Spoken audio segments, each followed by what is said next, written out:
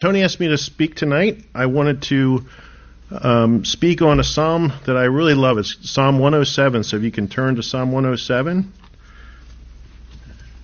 And when I was thinking about this, kind of the overall theme of Psalm 107, it just seems like it's the battle of wills. So it's really the ebb and flow of the fellowship with God. So when you look at David when he wrote it, kind of chronicling the fellowship that the Israelites had with God, and they kind of fell into fellowship and out of fellowship, and so they were ebbing and flowing. And so it was really more of a battle of kind of pride and selfishness versus enduring, loving devotion to God. So what I wanted to share with you tonight is verse 1 through 21. And really when you look at those verses, we're going to go kind of through the ebbing and flowing of God's people, how they love Him, and then they kind of seem like they drift, and then they repent. And so there's different ebbs and flows, but I think there's a lot in this for us. So again, it's been a blessing to me as I've studied this over the past few months. And so what I'll do is I'll just read through verse 1 through 21, and then we'll get into the word here. So it says in verse 1, it says, "Oh, give thanks to the Lord, for He is good. His mercy endures forever. Let the redeemed of the Lord say so, whom He has redeemed from the hand of the enemy, and gathered out of the lands from the east and from the west, from the north and from the south. They wandered in the wilderness in a desolate way, and they found no city to dwell in. Hungry and thirsty, their soul fainted in them. Then they cried out to the Lord in their trouble, and He delivered them out of their distresses. And He led them forth by the right way, that they might go to a city for a dwelling place. Oh, that men would give thanks to the Lord for His goodness, and for His wonderful works to the children of men. For He satisfies the longing soul, and fills the hungry soul with goodness. Those who sat in darkness and in the shadow of death, bound in afflictions and irons, because they rebelled against the words of God, and despised the counsel of the Most High. Therefore He brought their heart down with labor, and they fell down, and there was none to help. Then they cried out to the Lord in their trouble, and He saved them out of their distresses. And He brought them out of darkness and the shadow of death, and He broke their chains in pieces. Oh, that men would give thanks to the Lord for His goodness, and for His wonderful works to the children of men. For He has broken the gates of bronze in two, and cut the bars of iron in two. And fools, because their transgression and because their iniquities were afflicted, and their soul abhorred all manner of food, as they drew near the gates of death. Then they cried out to the Lord in their trouble, and He saved them out of all their distresses. And He sent His word and healed them, and delivered them from their destructions. And oh, that men would give thanks to the Lord for His goodness, and for His wonderful works to the children of men." So in these first 21 verses of Psalm 107, you kind of see the ebb and flow of how it seems like there's a time of sin and a time of rebellion, and then there's crying out to God, and then He restores and so forth. So, but there's a lot in between these different verses. There's a few times where it talks about the Israelites turning, or people of God turning back to Him, and so it's really a story of God's mercy, how He's rich in mercy and forgiveness. And so if you look at verses 1 through 3, it talks about the goodness of God and the mercy of God. So that's verse 1. And so when I think about the goodness of God, there's so many attributes about God that we could go on forever talking about how good He is and how perfect He is and how loving He is. But the things that come to my mind are like He's a Redeemer God. It talks about this in verse 2. It talks about that He's a Savior God. He saved us and made a way for us to get to heaven. He's a Creator God. So He creates all things, which is really cool. I know there's a couple of babies being born in the fellowship here coming up next couple of weeks. So whenever you see a baby born, it's just a miracle that God creates these babies. Just the ocean, the sunsets. I love to just sit at the ocean and watch the tides coming in and out and think how awesome His creation is, so that every 6 hours the tide comes in, washes the back bay, it goes out into the ocean, it goes back and forth, and how creative God is to form this earth, and how awesome His creation is. He's also a sustainer God. He just sustains life. He holds everything together. He's a merciful God. He gives us things we don't deserve all the time. We deserve punishment, and yet He's merciful. He's gracious to us. And then He's eternal God. So he lasts forever and ever and ever. And so the great news for believers is we get to spend eternity with him. So my mom always says that God is good all the time, and all the time God is good. She has that saying that she says a lot of the times. And so when you think about focusing on God's goodness, it's a good remedy for us as believers to be thankful and grateful for all he's done. Whenever we're feeling down or we're feeling sorry for ourselves, a lot of times the best remedy is to just get on our knees and praise God and actually write a list of maybe the things that he's doing in our life that are good. And we'd be surprised sometimes. You could probably easily come up with a list of, 50 to 100 things if you really think about the goodness of God. So this psalm really talks about the goodness of God and really thinking about that and praying about that. In terms of verse 2, it talks about let the redeemed of the Lord say so, whom he has redeemed from the hand of the enemy. And so I think in David's context, he's talking about redemption, speaks of the Israelites, the deliverance they had from slavery in Egypt. And redemption refers to a purchase of a slave's freedom. So if you were a slave in those days and you were purchased, someone actually had to pay a price for you to be redeemed or set free. So that's a picture of what God did in Egypt and also what Christ did for us as he redeemed us from our sins and paid the price for us. So one of the verses that I came up with in 1 Peter that refers to more the New Testament redemption, it's in 1 Peter 1, 18 and 19 says, knowing that you were not redeemed with corruptible things like silver or gold from your aimless conduct received by tradition from your fathers, but with the precious blood of Christ as a lamb without blemish or without spot. So when you look at the New Testament, Redeemer, Christ is our Redeemer, and he shed his precious blood to free us from our sins, and we were, again, slaves to sin. So sometimes I wonder why God would trade my sin for his only son and how much it costs to set me free. So sometimes that blows me away, and that he, before I met Christ, I was chained by Satan in shackles and in prison. We'll talk about this a little later in the verses, but I just give thanks to him and for what he's done for me and how he's set me free from this. So that's just a blessing when you look at that verse in 1 Peter. Verse 3 talks about how God gathers us from all kinds of lands, from the east and from the west, from the north and the south. And God's heart is always to gather his people to himself. If you look at the Israelites, he's always wanted to bring them back, even in modern day. How many Jews are now gathered from the four corners of the earth back to Israel? And so his heart of a father is always to have his children close to him and in fellowship with him. And that hasn't changed.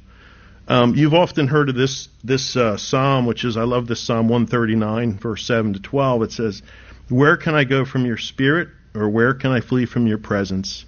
If I ascend to heaven, you are there. If I make my bed in hell, behold, you are there. And if I take the wings of the morning and dwell in the uttermost parts of the sea, even there your hand shall lead me, and your right hand shall hold me. So it's just great that's in a song, a worship song.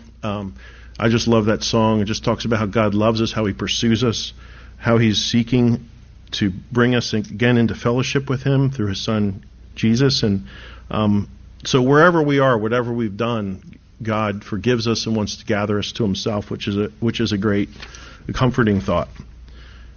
In verse 4, it talks about how the Israelites were wandering. They wandered the desert for 40 years when they exited Egypt. And the chief reason they didn't reach the promised land is really fear of man. So they were afraid of the enemies that were out there in the promised land. And so the fear of man always brings a snare. And they were also big complainers. If you read through, I know Tony's teaching Deuteronomy, and look at Exodus and Deuteronomy, there's just a lot of complaining going on. Despite God's goodness and his deliverance from them as slaves, and he's feeding them, he's feeding them manna, he's clothing them, their clothes don't wear out. So we've been learning about that on Wednesday evenings with Tony, but it's amazing how good God can be to us, and yet we can complain, and we can fear man, and we can disobey him in light of that. So this just, all these years build up. And so there's a lot of, whenever we complain, whenever there's a fear of man, whenever there's disobedience, there's always a separation between us and God. And that increases, unfortunately, our distance, and our anxieties and so forth multiply. But God, And this doesn't really have to be our lot in life. We can be filled with His, obviously, the power of His Holy Spirit. If we ask Him, He'll fill us and give us victory over that. And then in verse 5, it talks about hungry and thirsty, their soul fainted them.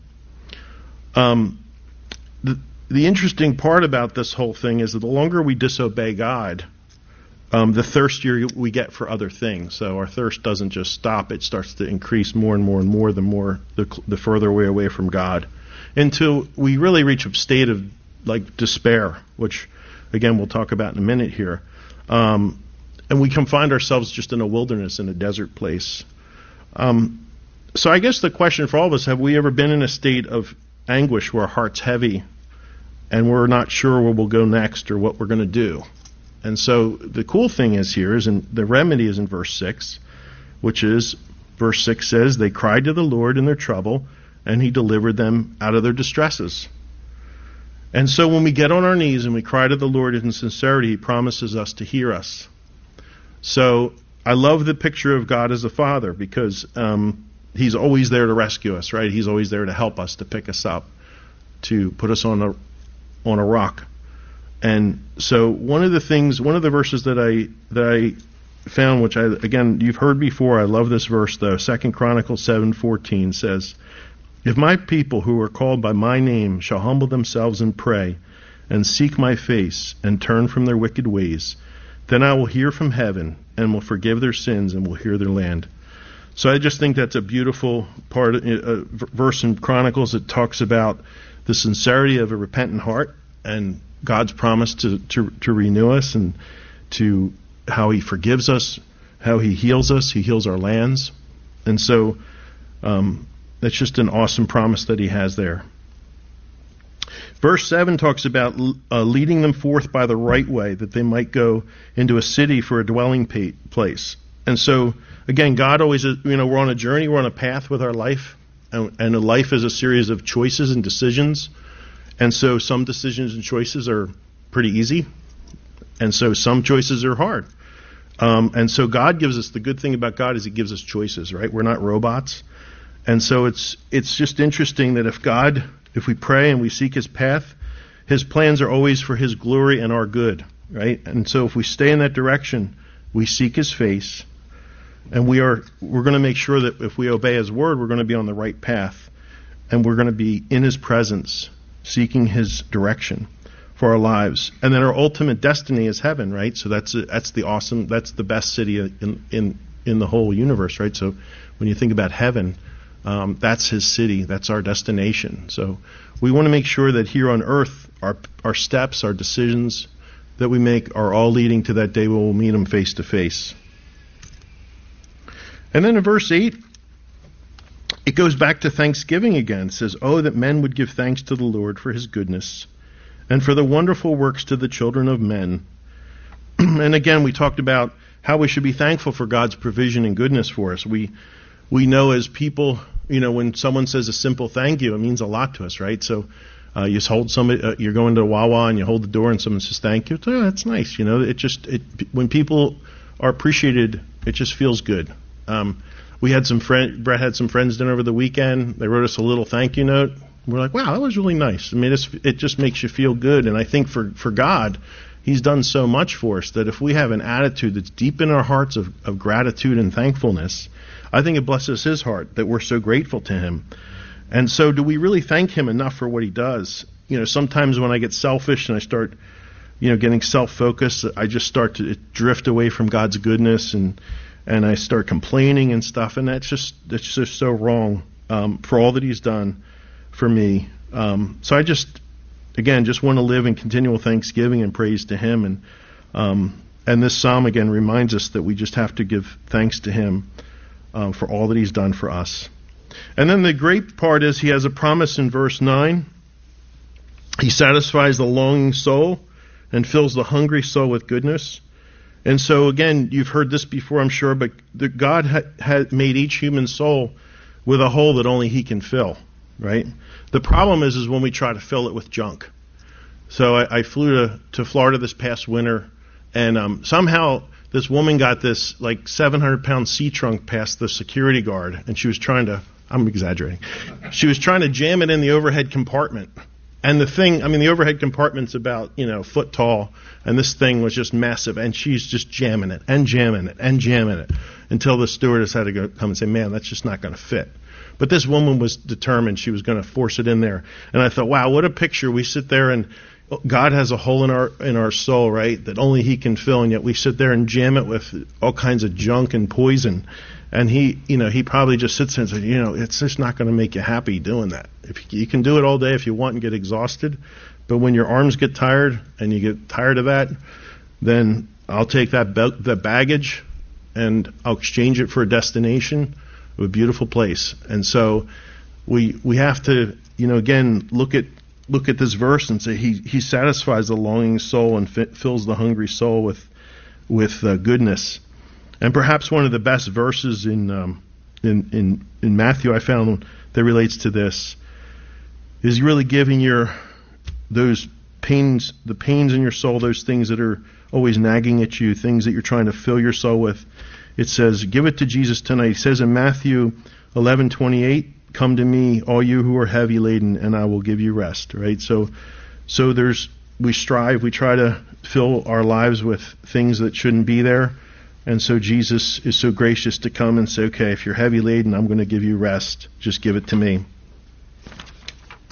Verse 10 talks about those who sat in darkness in the shadow of death, bound in afflictions and irons. So when you think about that, we can either sit in the light of the Lord and seek His truth and fellowship with Him, or we can live in darkness, spiritual darkness, which it says here, those who sat in darkness in the shadow of death, bound in affliction and irons. The problem is the death of our soul, right? We have a soul, and so if we just continually shun God and push Him out of our life, it can kind of lead to a death of our soul, if you will, and it could lead to a depression and feeling like we're prisoners, like we're shackled to an impossible situation, right? So you hear a lot of people that are going through challenges without the Lord saying, I'm just in prison. I can't get out of the situation. I'm just stuck in the mud. I can't get free. This is an impossible situation. And so, again, God offers that lifeline, His ready might arm to save in that situation. And in verse 11 it says, because they rebelled against the words of God and despised the counsel of the Most High. And again, we have a choice to make whether to listen to the world, the voice of the world, or to the Word of God, right? So we have a choice to make. And in here, there's answers to virtually every issue in life, right? I don't know if there's really an issue someone could come up with where you couldn't address it with the Word of God. So if people continue to shun the Word of God and don't want to listen to His voice, then in verse 14, or 12 rather, the consequences are, it says, He brought down their heart with labor, and they fell down, and there was none to help. So those that refuse to listen go through a spiraling downward stage where their hearts become heavy with sin, guilt, and the consequences of the rebellion against God. So that's really consequences of if we shun His word, we shun His counsel, maybe shun the people of God that love these people, then the consequences are their heart will get really heavy, right? And you've heard the story that's kind of a heartbreak, right? Your heart gets heavy, it gets broken, and then it leads you to a place of despair where maybe no one is there to help. But then there again, the mighty right arm of God there is there in verse 13. They cried out to the Lord in their trouble, and He saved them out of their distresses. So you can kind of see a pattern develop here. Every time it seems like the people of God will get close to Him, everything's going great. They might have everything that they need or want, and then all of a sudden they start to drift from Him. They don't spend time with Him. They don't seek Him in His Word or in fellowship, and then eventually they start to spiral, and then they're back to their knees again, and then He's gracious to bail them out again. So again, it just talks about the graciousness and mercifulness of God. So He's so patient and kind and long-suffering and gracious that He allows us to do this. But tonight I just wanted us to just pray, even from my heart, that that pattern of kind of the ebbing and flowing would stop, and that once you commit to the Lord and you can stay on that path, you don't have to go through the ebbs and flows and the pains of broken fellowship with Him. So in verse 14, He talks about bringing them out of darkness and the shadow of death, and He broke their chains in pieces. In verse 15, oh, that men would give thanks to the Lord for his goodness, for his wonderful works to the children of men, for he has broken the gates of bronze and cut the bars in two. So again, in 14, it's great to see that he brings people out of darkness into his marvelous light, and the chains of unhappiness are finally broken and they're set free. In verse 15, it talks about being grateful. So it seems like a lot of the remedy here for unhappiness is just this reoccurring theme of being thankful to God, praising him, and glorifying him with our lives. And so I think to the degree we stay in that constant fellowship, praise, and honoring him, it's just the more fellowship we're going to have and the more joy we're going to have in our lives. And so he gives this victory. Listen to verse 16. For he has broken the gates of bronze and cut the bars in two. So notice that the prisons that hold us captive, whether it's sin or anxiety or it could be depression, it could be a bunch of different things that have us down right now or depressed. He doesn't just open the prison door, he shatters the prison doors, right? So he doesn't say he just unlocks it gently. It says he utterly destroys the prison doors. He cuts the gates of bronze. So he doesn't just unlock it. He cuts the gates of bronze and cuts the bars of iron in two. He breaks the gates of bronze and cuts the bars of iron in two. So he totally destroys the prison. And so one of the verses in Romans 6, 5 through 7 that I thought applied here was, it says here, for we have been united together in the likeness of his death. Certainly we shall also in the likeness of his resurrection, knowing this, that our old man was crucified with him, that the body of sin might be done away with, that we should no longer be slaves of sin, for he who has died has been freed from sin. So again, Satan wants to hold us in a prison of sin, right? He wants to keep us there and captive. And so in Romans 5 and 7, it talks about us, we are now crucified with Christ, so the old man's no longer, right? So we put to death the old man, which is the sinful nature, and the new man is life and peace and joy and fellowship with God. And so I was kind of thinking about the two thieves on the cross, and I always kind of go back to that, thinking, wow, God gives so merciful, he gives us choices, right? He puts up basically two thieves on either side of Jesus at the crucifixion, and you have the one thief. They both start mocking him, but then something turns the heart of the second thief. I'm not really sure what it is, whether it's when they're pounding the nails through Jesus' hands, he says, forgive them for they know not what they do. We're not quite sure what turns the heart of the second criminal, but we know that he does, once he's on the cross, he does get saved. He trusts Jesus as a Savior.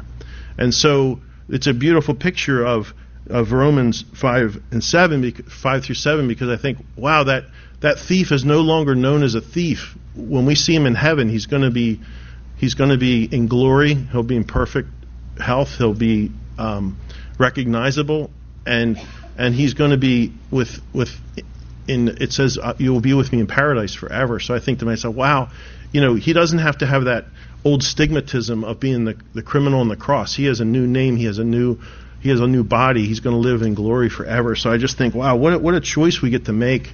Whether we live in victory or we live whatever happened in the past, we live with our old sins and that baggage we carry around forever. And so I really believe that God set us free through this. And the other thing I was thinking is, a lot of times when he sets us free, he breaks the bars of the prison. He cuts the bars in two. We sit there with a soldering iron, and put the bars back together, because we like our prison. We like it the way it is. We like to be back in sin, or we like self-pity, or we like living in a destructive life. And I think, well, why do we do that? We really need to just, once we're free, live free indeed. So that's really a very that verse really spoke to my heart. And then in verse 17 it says, fools, because now we kind of go back to the ebbing and flowing. They're going kind of down again. It says, fools, because of their transgression and because their iniquities were afflicted. And their soul abhorred all manner of food, and they drew near the gates of death. Then they cried out to the Lord in their trouble, and he saved them out of all their distresses. And he sent his word and healed them and delivered them from their destructions. And oh, that men would give thanks to the Lord for his goodness and for his wonderful works to the children of men. So again, it talks about, here's another ebbing and flowing happening. Fools, because of their transgression. The Bible says the fool believes there's no God, right? The fool has said in his heart there is no God. So it talks about, being foolish and being wise, building your life on the rock of Jesus, right? So if you listen to his commands and follow and obey him, he'll set you on the rock. But the fools, again, are building their life on the sand. And if we don't trust God and go back to sin, we're fools and reject God's mighty right hand to save us and again set us upon that rock that we can build our life on. And it says in verse 18, their soul abhorred all manner of food, and they drew near the gates of death. So sometimes we refuse the food, the comfort, and the provision and the counsel of God, and prefer to go down that destructive path. But the food it talks about is their soul abhorred all manner of food. So again, our souls need, just as our bodies need fuel and food to survive, our soul needs food, right? We need, we're going to fill our soul with something. We just talked about that a few minutes ago. So is it going to be a bunch of junk and destructive things, or is it going to be the Word of God and His fellowship and prayer and again, growing our relationship with Him? And so that decision is going to, again, dictate where we stand in terms of where we stand spiritually, physically, relationally with other people. It has a huge impact on our lives. And then again in verse 19 it says, they cried to the Lord in their trouble, and He saved them out of their distresses. Again, once again, God shows His mercy. You can see a pattern develop over and over again. And so Jesus' arms are always open to us to forgive us, comfort us, and strengthen us, right? If you read about the prodigal son, the father just lets the son go, but then he's always looking on the hill over the horizon to watch his son come back, to hug him and again make him part of the family. And so God, again, just reaches out to us and is willing to forgive us. In verse 20, He said He sent His word and healed them and delivered them from their destructions. Again, just thinking about this for us tonight, the Word of God is so powerful, right? It can change lives. And so it's really important for us to really study the Word, obey it, and pray that God reveals these truths to us. Because sometimes we could take the cross for granted. A lot of us that may have been in the church for a number of years, we can maybe look at some of the sins and that's not that bad, and we can minimize our sins and that kind of thing, and that's a dangerous path for the believer. And so I think what He's telling us in these verses is stay true to the Word, stay focused on God's intimacy with Him and the relationship with Him. Ask Him for forgiveness. Get on our knees and ask us for forgiveness. And again, Jesus will set us free from all the chains that we have, all the depression, all the anxiety that we have. He's waiting to take that burden from us tonight. And so what I wanted to read from you, or for you tonight, I don't know if you have any Spurgeon fans here tonight, but thank you, Rick. If we had our fifth child, we were going to name it Spurgeon, I think. I don't know. No? Okay. But anyway, I really like Charles Spurgeon. He just has a way with words. And so I read this and I thought, wow, this is just a great way to end this evening's study, talking about how gracious and humble the Lord Jesus Christ is to all of us, right? He's just, His humility, His sacrifice. And so I just wanted to close with this tonight. It's from Morning and Evening, Charles Spurgeon. It's called He Humbled Himself, from Philippians 2:8. It says, Jesus is the great teacher of lowliness of heart, and we need daily learn of Him. See the Master taking a towel and washing His disciples' feet. Followers of Christ, will you not humble yourself? See Him as the servants of servants, and surely thou can't be proud. Is this not the sentence of the compendium of His biography? He humbled Himself. Was He not on earth always stripping off first one robe of honor and then another, until naked He was fastened to the cross, and there did He not empty out His inmost self, pouring His lifeblood, giving it up for all of us, until they laid Him penniless in a borrowed grave? And how low was our dear Redeemer brought? How then can we be proud? Stand at the foot of the cross, and count the purple drops which you have been cleansed, and see the thorn crown mark His scourged shoulders, still gushing with crimson rills, and see his hands and feet given up to the rough iron, and in his whole self to mockery and scorn. See the bitterness, the pangs, and the throes of inward grief, showing themselves in his outward frame. Hear the thrilling shriek, my God, why hast thou forsaken me? And if you do not lie prostrate on the ground before that cross, you have never seen it. If you are not humbled in the presence of Jesus, you do not know him. You are so lost that nothing could save you but the sacrifice of God's only begotten.